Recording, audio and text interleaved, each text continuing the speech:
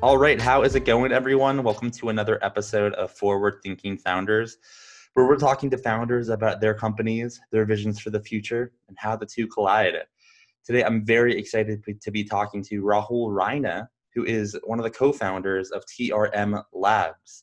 Welcome to the show. How is it going? Hey, Matt, thanks for having me. It's going great. How are you? I am doing fantastic. I have a couple of interviews today, and the conversation has been so good, and it makes me super stoked for this conversation. So I'm ready to roll. And with that, let's just kind Awesome. of dive right into what you're working on. Can you give everyone an idea of what TRM is? Yeah, so at TRM, we build software that prevents money laundering and fraud for cryptocurrencies. So any our customers are basically, banks, exchanges, basically any financial institution that's required by law to make sure that the money that's flowing in and out of their systems are clean. And when I say clean, I mean that it hasn't been, uh, sourced via things like child trafficking, weapons trafficking, narcotics, etc. And so, as our customers are either directly engaging with cryptocurrencies or facilitating the buying or selling, or indirectly exposed to cryptocurrencies via their customers, um, you know, they need a tool like TRM to help manage and mitigate that risk. And so, we basically help our customers manage and mitigate the risk associated with cryptocurrencies. So I want to dive into who are the types of customers that you have today. And I think something I'm also very interested in is as cryptocurrency grows, as we're still in the infancy years, who do you imagine your customers will be tomorrow? And that's a question that we think a lot about in terms of like who our customers will be tomorrow. But in terms of like today, a lot of our customers are, cryptocurrency businesses. So businesses that are in some way facilitating, the buying and selling of cryptocurrencies, and then also financial institutions, traditional financial institutions like banks. So those are sort of like our two big customer segments within the financial institution space. Sort of what I would call crypto financial institutions, and then traditional financial institutions. And they're all world. We're on at least three continents, if not more. And so that's tremendously exciting, and I think that will be um, a customer base and a customer set that we'll be serving for years to come. Uh, to answer your second question in terms of where this goes in the future, I think that story is still to be written.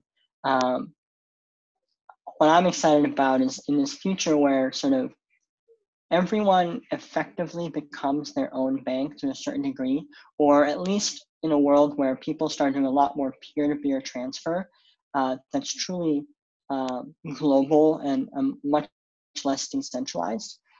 I think you're going to see people needing to basically, and businesses uh, needing sort of tools to manage and mitigate some of the risk associated with transacting globally in a peer-to-peer manner. So it's almost like, how like you have a Stripe API that like helps make sure you can accept payments.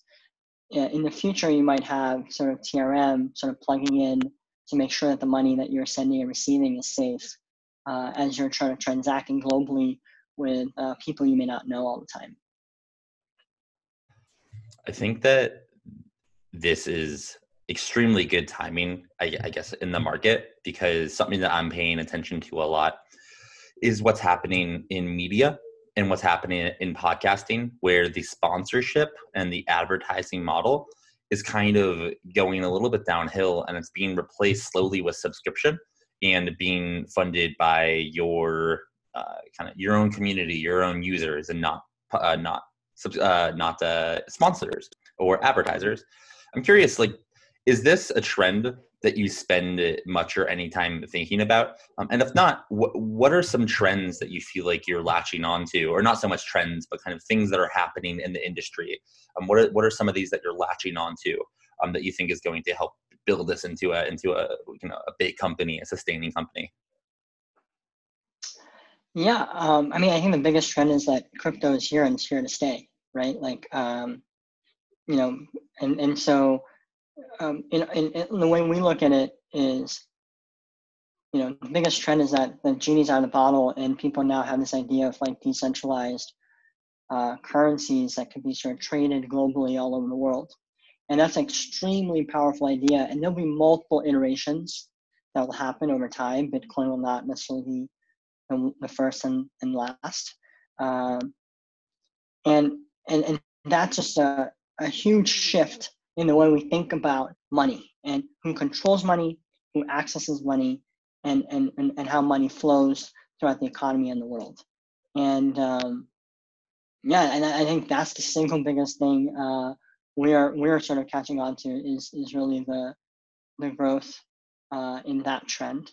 And I think the second thing is just the need for people to feel safe, right? And I think that never goes away, and that's sort of like a trend that's been there for a long time. But the fact that people want to feel safe and know that they can trust the people they're dealing with, and whether that's through payments or companies or customers, whoever that may be.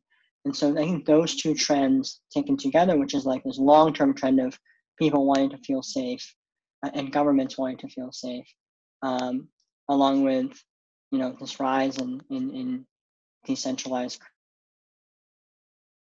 currencies, I think both of them put together are extremely powerful. I agree 100%. I'd love to get an idea of what it's been like in the last, an idea of how long you've been working on this company.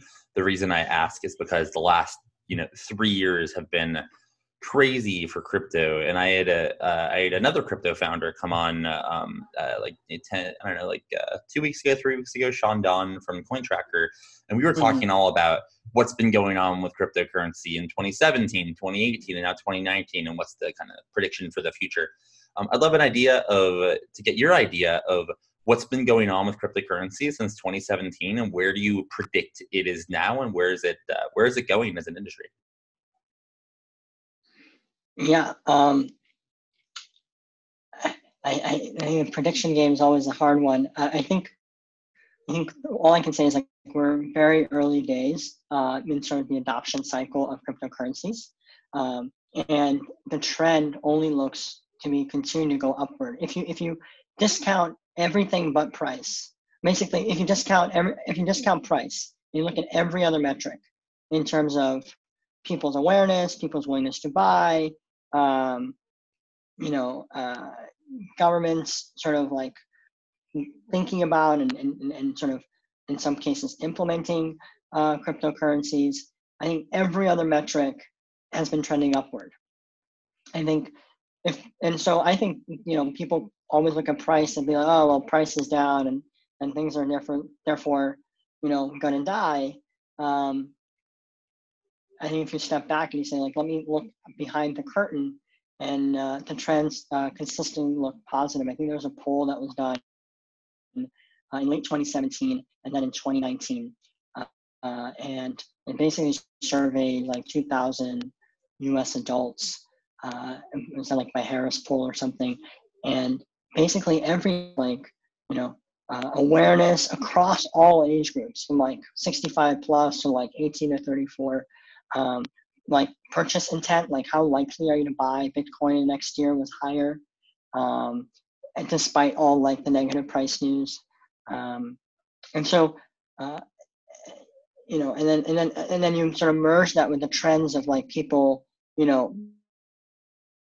not using traditional banks and going after like these neobanks, and so people's willingness to sort of adopt new financial products is just at an all-time high, and so I'm optimistic about the future and where this is going. Yeah, absolutely. I think one other question I have within this sphere is I'd love to hear why you decided to kind of get started with TRM Labs, and hear a little bit of the origin story of the why behind the company. Yeah.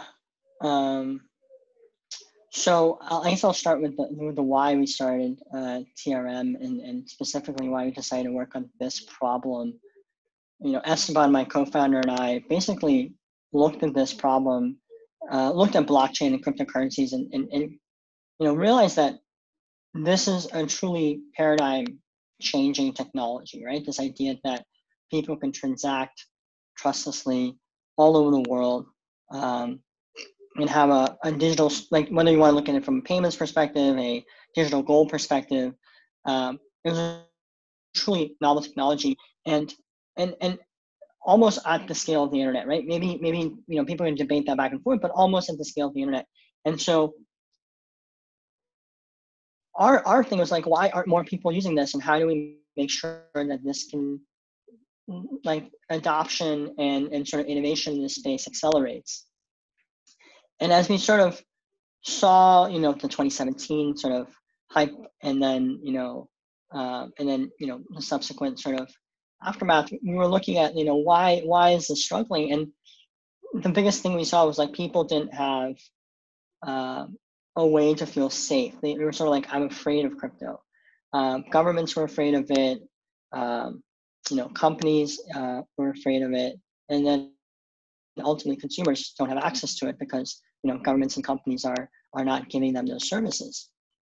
And so we asked ourselves, what will be the highest leverage thing that we can do that would like accelerate adoption of this technology, on which hundreds and thousands of entrepreneurs will innovate on, right? And so for us, after a little bit of soul searching, the answer sort of was like, we have to do something around compliance, to make sure that before governments and companies and consumers will adopt this at any meaningful scale, infrastructure like TRM needs to exist so that people can feel safe and secure in transacting and using cryptocurrencies, and to fully enjoy all the benefits that it can offer. And so that sort of like was our thinking as to why we decided to work on this problem. It's truly in our thinking, there's a whole bunch of innovation that entrepreneurs are doing in terms of like the protocols and privacy and all this good stuff. And then, what we thought about is like, to complement that, in order to really accelerate adoption, you will need some sort of the infrastructure that we think we're building. We almost view ourselves as like the plumbing, right? The ugly plumbing that needs to happen in order to really drive mass scale adoption. And so that's why we're really excited about working on this problem. Yeah. Yeah, that's awesome. I'd love to hear the why behind companies. So I appreciate you sharing. My last question, specific to TRM, is, if you mentioned earlier, and so did I, that it's sometimes like hard to predict what's going to happen. But I do think it's a lot easier as a founder to just imagine what could be or what could become, less of like predicting, which maybe they're the same thing, who knows. But if you could imagine what TRM will turn into in a decade or 2 decades, I'd love to just get a little insight into the big vision for the company and hear what it could become. Yeah. I think I view TRM sort of in phases, right? I think so. The near term, I think, is we're serving sort of like new crypto businesses and crypto entrepreneurs, and then traditional sort of financial institutions, and really just providing sort of the trust layer on top of what I would say, on top of crypto. And then, and as we go sort of into like past the next 15 years, and you go further out from there, there's going to be a tremendous amount of innovation. And again, that's so hard to predict, but I think generally, and that's going to drive more privacy. And that's going to drive sort of new types of financial assets that more people have access to. And the quick question for TRM is going to be, in a world that's more private, in a world that's more peer-to-peer, in a world that's more global, what will sort of trust and security look like, right? How do you find the right balance between maintaining trust and security and safety with sort of the needs of private peer-to-peer value transfer? And I think in that layer, I think companies sort of going to have to go through another sort of innovation spurt where we're going to have to really think about what kind of techniques, tools, and products that we invent for both consumers and businesses, so that in this new that's more private and more peer-to-peer and global, people can still feel safe and prevent, the bad actors from really exploiting and sort of ruining the party for everyone else. And so that's sort of like what I view as the next phase of like truly private peer-to-peer transactions and finding that mix. All right. I love that. And as mentioned, I do think it's very good timing of what's going on in the market. So congrats on that. Something I want to shift over a little bit to is talking about what you mentioned before we started recording, which is something that you're interested in, something that you've done that you're good at, is building products, and specifically building MVPs, shipping your first version of the product. I want to start high level, and then we can kind of drill down into specific areas. Yeah.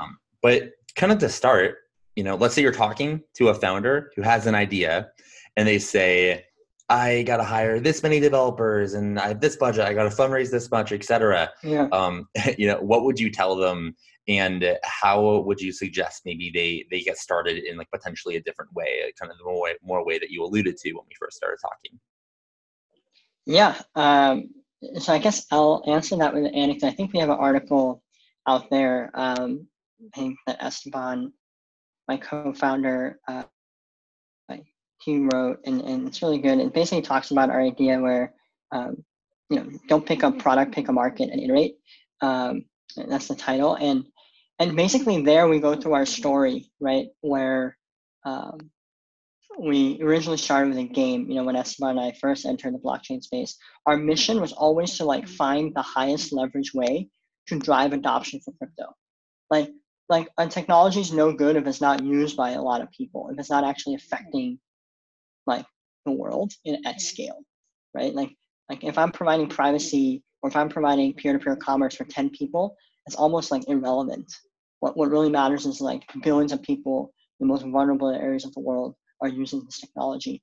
And so when we first started, we actually started with a game, and our vision with this game was, we're like, everyone's doing crypto, and but they're doing it wrong because they're trying to like go through crypto by speculation and finance, which is, by definition exclusionary, because not everyone has money to speculate and gamble. And two, it's scary, right? Like who wants to like think of this as money, right? Like at first glance. And so when we first started in the sort of like blockchain space, as our entrepreneurs, we were already interested, back in 2015 or 2013 area time, like just as like investors and things like that, but just truly as entrepreneurs in the space.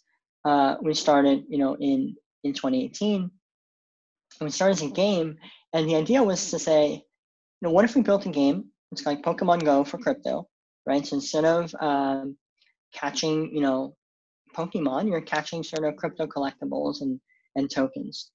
And the idea was that you wouldn't even have to know that that you were playing with crypto. All you knew that you were playing a really, really fun game. And we basically wanted to, and the broader vision behind that was I wanted to put a crypto wallet on every phone, like similar to like what Microsoft wanted to do with like, we want to put a personal computer in every home. Like our vision was we want to put a crypto wallet on every phone. And the most viral way to do that was through a game that makes it engaging, makes it easy, and then we can slowly incorporate crypto, other crypto use cases into it. And the way we decided to like see if this was like even a compelling idea, and going back to the original point around MVPs, was like we actually just like we like validated like would people like like how, like the first, we have to sort of like validate our riskiest assumptions, right? That's generally the framework that, uh, I try and use at TRM, and we try and use at TRM. And then I sort of, when I talk to other founders, I encourage them to use as well, is like, what are your riskiest assumptions and how can you sort of de-risk them in the cheapest and fastest way possible? So like our first assumption is like, will people even want to get out of bed for crypto, right? Like if I'm going to have a Pokemon Go game, I need people to move. Like, will people move for crypto? And so what we did was we had an experiment in Berkeley where we like basically collected, we put up this landing page. We're like, hey, like we're doing this like flash sale, or like this drop, like we call it an airdrop, somewhere in Berkeley, and at some time you'll get a text like sign up. And all we used was Zapier, Twilio, and probably like $5. And I think we ended up getting like a few hundred people sign up, and then 60 people sort of like engage. And we had like this airdrop, and I think we had like 20 or people show up when we like randomly in the middle of an afternoon on Berkeley's campus sent everyone a text via Twilio and said, hey, we're doing a drop. And we saw people, and the stories were incredible. Like people were like sitting in bed watching Netflix, got out of bed for this. We had someone who was like on the way to the library, like step out. We had a person like skip class. Basically, they're like, oh, this lecture's boring, I'm just gonna go check this out. And so that was like, oh wow, we just validated like our assumption that people will get out of bed for this. There's something here. And so that's just one example of like, how, instead of like building an MVP and going to Envision and hiring a designer and all this other stuff, you can sort of validate some of the riskiest assumptions very cheaply, in order before you even like build your MVP. So like I almost call it the pre-MVP. Like before you even build an MVP, right? You need to know what to build, and there's a lot of like validation that you can do, a lot of de-risking that you can do. It doesn't require a lot of money, and I think people, if they spend just a little bit more time thinking creatively, will learn a lot.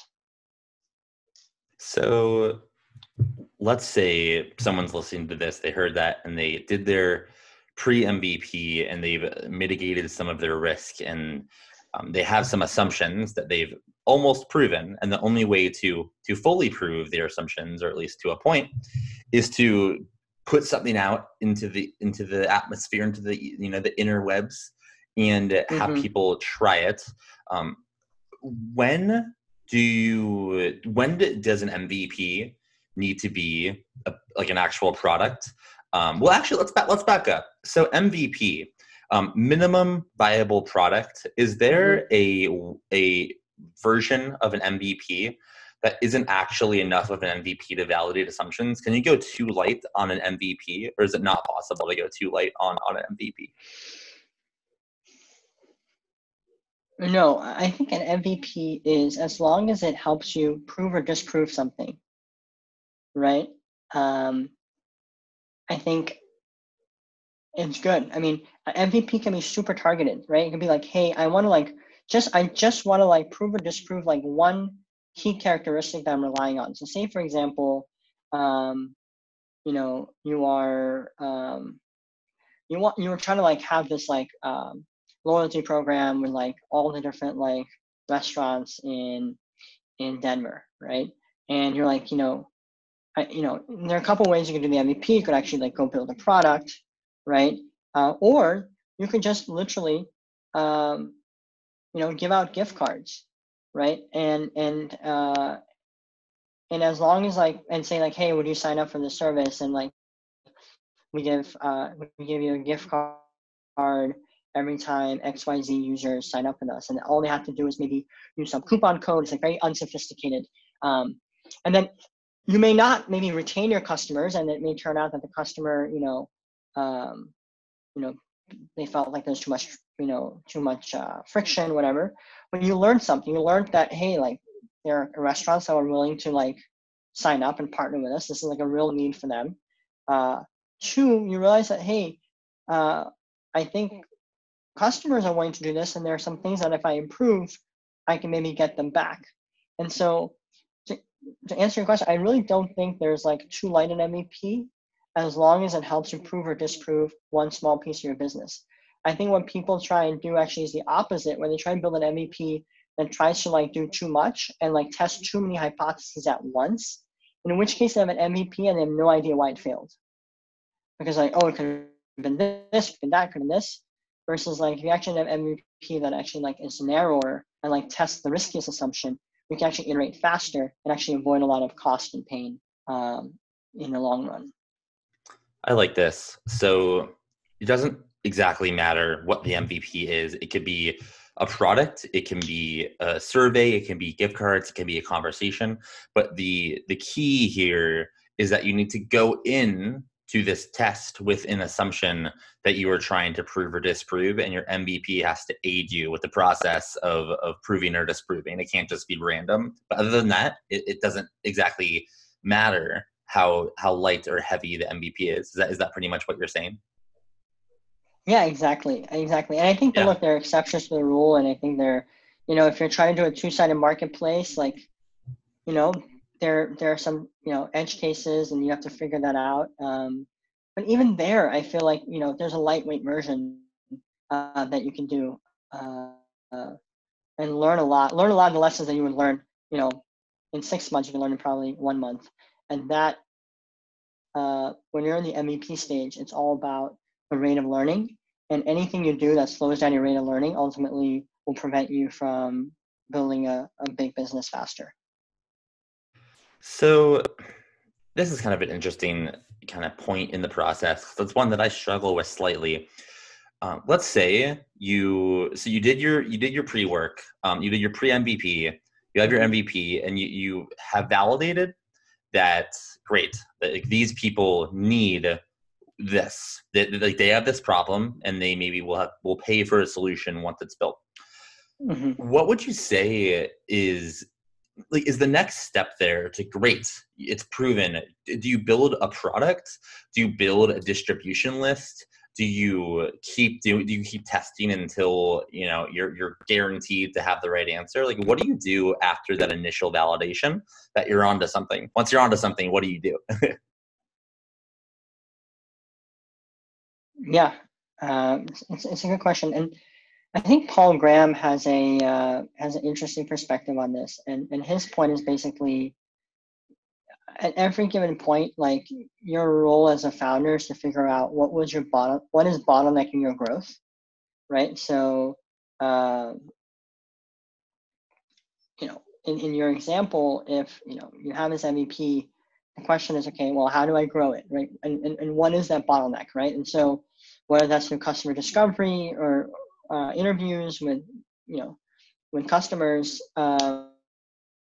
or just looking at like stats on your app or whatever, you need to figure out what is bottlenecking growth for your app, right? And that could be like, hey, I need more outbound marketing if I'm like an SMB business. I need to get more supply on my two-sided marketplace. Or hey, I need to have reviews. Like, people feel like they don't know what they're getting. Or hey, like, I need to, like, my biggest growth market actually turned out that it was in Kenya, and most people in Kenya have an Android phone, and I am only on iOS. Like, I need to ship Android and like maybe deprioritize iOS and even shut it down entirely because my biggest growth market is outside, the US. So like, it's really hard to say like the one size fits all. Like, but I think the framework would be to say, where is my bottleneck coming from? Like, what is the next thing that I would have to unlock in order for my company to grow a little bit more, and then that will find me another bottleneck, right, in probably another business, and I have to go build that up as well. But basically, once you have an MVP, you're now and just trying to grow. You're just trying to grow, and you're trying to make sure that the MVP you have, it has product market fit. Okay, I like that a lot, and I want to add something, just because I feel like this area of the company creation process is the area I think I've hung out in the most. I've taken like 3 ideas, or I guess 4 ideas from an idea to decent revenue. I mean, a decent is obviously subjective, but like not, a couple bucks, like actual real revenue. So I feel like I have a couple things I want to add just for people listening. I think once you have your assumptions proven, what I've learned is, and I'd love your thoughts on this, man, but I think that a lot of people build products. They focus too much on product, and then when they are ready to release it or launch it, they don't really have anyone to launch it to, or no one knows that that it exists. So what I've done in the past is, while I'm doing my user interviews and testing assumptions, I'm simultaneously building a distribution list. So when I do have something that's like ready to go, I have people to tell it about, because the worst thing is when you have a product to launch it, or to have it ready to go but have no users, no distribution. So that's one thing that's worked well for me. I just wanted to mention, in that, like, you got to have distribution as well as something to share, which is a product. So cool. So let's a couple more questions in the realm of building MVPs and the earliest stages of a startup. Do you have any thoughts or opinions on this no-code movement? And do you think it impacts the building of MVPs or just the product development in general? I'm wondering if you have any thoughts on that. The low code, no code sort of. Yeah, like the low code, no code, like the Webflow, the MakerPad. I feel like there's a growth in actual platforms that allow you to build pretty complex apps without needing to know how to code. And I think it's only happened in the last couple of years to have these complex of apps. So if that's something that you're kind of paying attention to, would love to dive in. If not, that's totally cool. Yeah, no, look, I love it, right? I think the more people that can express their creativity, and this is also the ethos of crypto, right? Like, code and the ability to know how to code, arbitrarily sort of limited the people that could express their creativity, at least with technology. And I think this is incredibly empowering to have these low code, no code tools, because it allows more people to get in the game. Definitely. Skills, have the creative ideas. And so I think it's incredibly powerful. This is a topic I've talked about with a couple of people on the podcast. So I want to dive into the fact that it allows to get more people in the game. So let's say no-code tools allow 20 or 30 or 40% more people to build products that developers can currently only build. Do you think that something potentially, do you think becoming a developer, like a full stack developer, going to school or going to a boot camp, do you think that will be potentially less necessary because no code tools will become so advanced? Or do you think that being a developer is still going to be really important and there's still going to be a prime need for developers in the future? Yeah. In my mind, becoming a developer, going to engineering school, and there's sort of two things, right? One is it teaches you obviously the raw skill of ints and strings and the nuts and bolts of sort of coding. But I think more importantly, it teaches you how to think like a programmer, how to problem solve, how to break down a large piece of problems into smaller atomic units. And I think so I think there's one piece there, which is I think that just going through some of these boot camps and becoming a better thinker will ultimately make you a better user of the low code, no code tools. And then two, as you communicate with your team of engineers, because at some point you will be using your own tech, it just makes you a better communicator as well, because you can empathize and then also empathize with your team, but also more importantly, see the full potential of where technology could even take you. I think a lot of people that necessarily haven't, coded before might be wary, be like, oh, I don't want to do this whole tech thing. It might be too hard. It's not worth the investment. Versus if you're sort of familiar and you see the power of technology, it's incredibly sort of empowering for you as a leader a non-technical leader in your organization to sort of contribute and be an advocate for more adoption of technology and tech services. So I think that's number one. And I think number two, in terms of like will coding jobs go out of business? I think the answer is no. I think that you will see a redistribution of some of the lower skilled jobs outside the United States, and you've already seen that. But that's good for the world as a whole. But I don't necessarily see engineers going out of business anytime soon. All right, that is a great way to kind of wrap up the specific MVP building section of the podcast. And I just have one more question for you before we hop off. And the question is, how can the forward-thinking founders community help you? You got all these people listening that are like, by now they're trained to like know for this question, and they're really willing and ready to help. So what's an ask you have for the community? Yeah, I think the first thing is for all the founders that are out there, I encourage you to stick with it. The more creative founders we have solving real problems for people helps make the world better. So my first ask for you is to not give up and keep pursuing your dreams. The second is a more selfish ask. We're hiring. So if you're interested, across engineering and operations, we're hiring. So if you are interested in sort of the future of crypto and future of finance in the global economy, shoot me a note. It's rahul@trmlabs.com, or you can find me on Twitter as well. All right. Thank you so much for coming on to the podcast. I feel like we went all over the place and I learned a ton, all the way from cryptocurrency to building MVPs. So thanks for coming on. I really appreciate it. Thanks, Matt. Thanks for having me.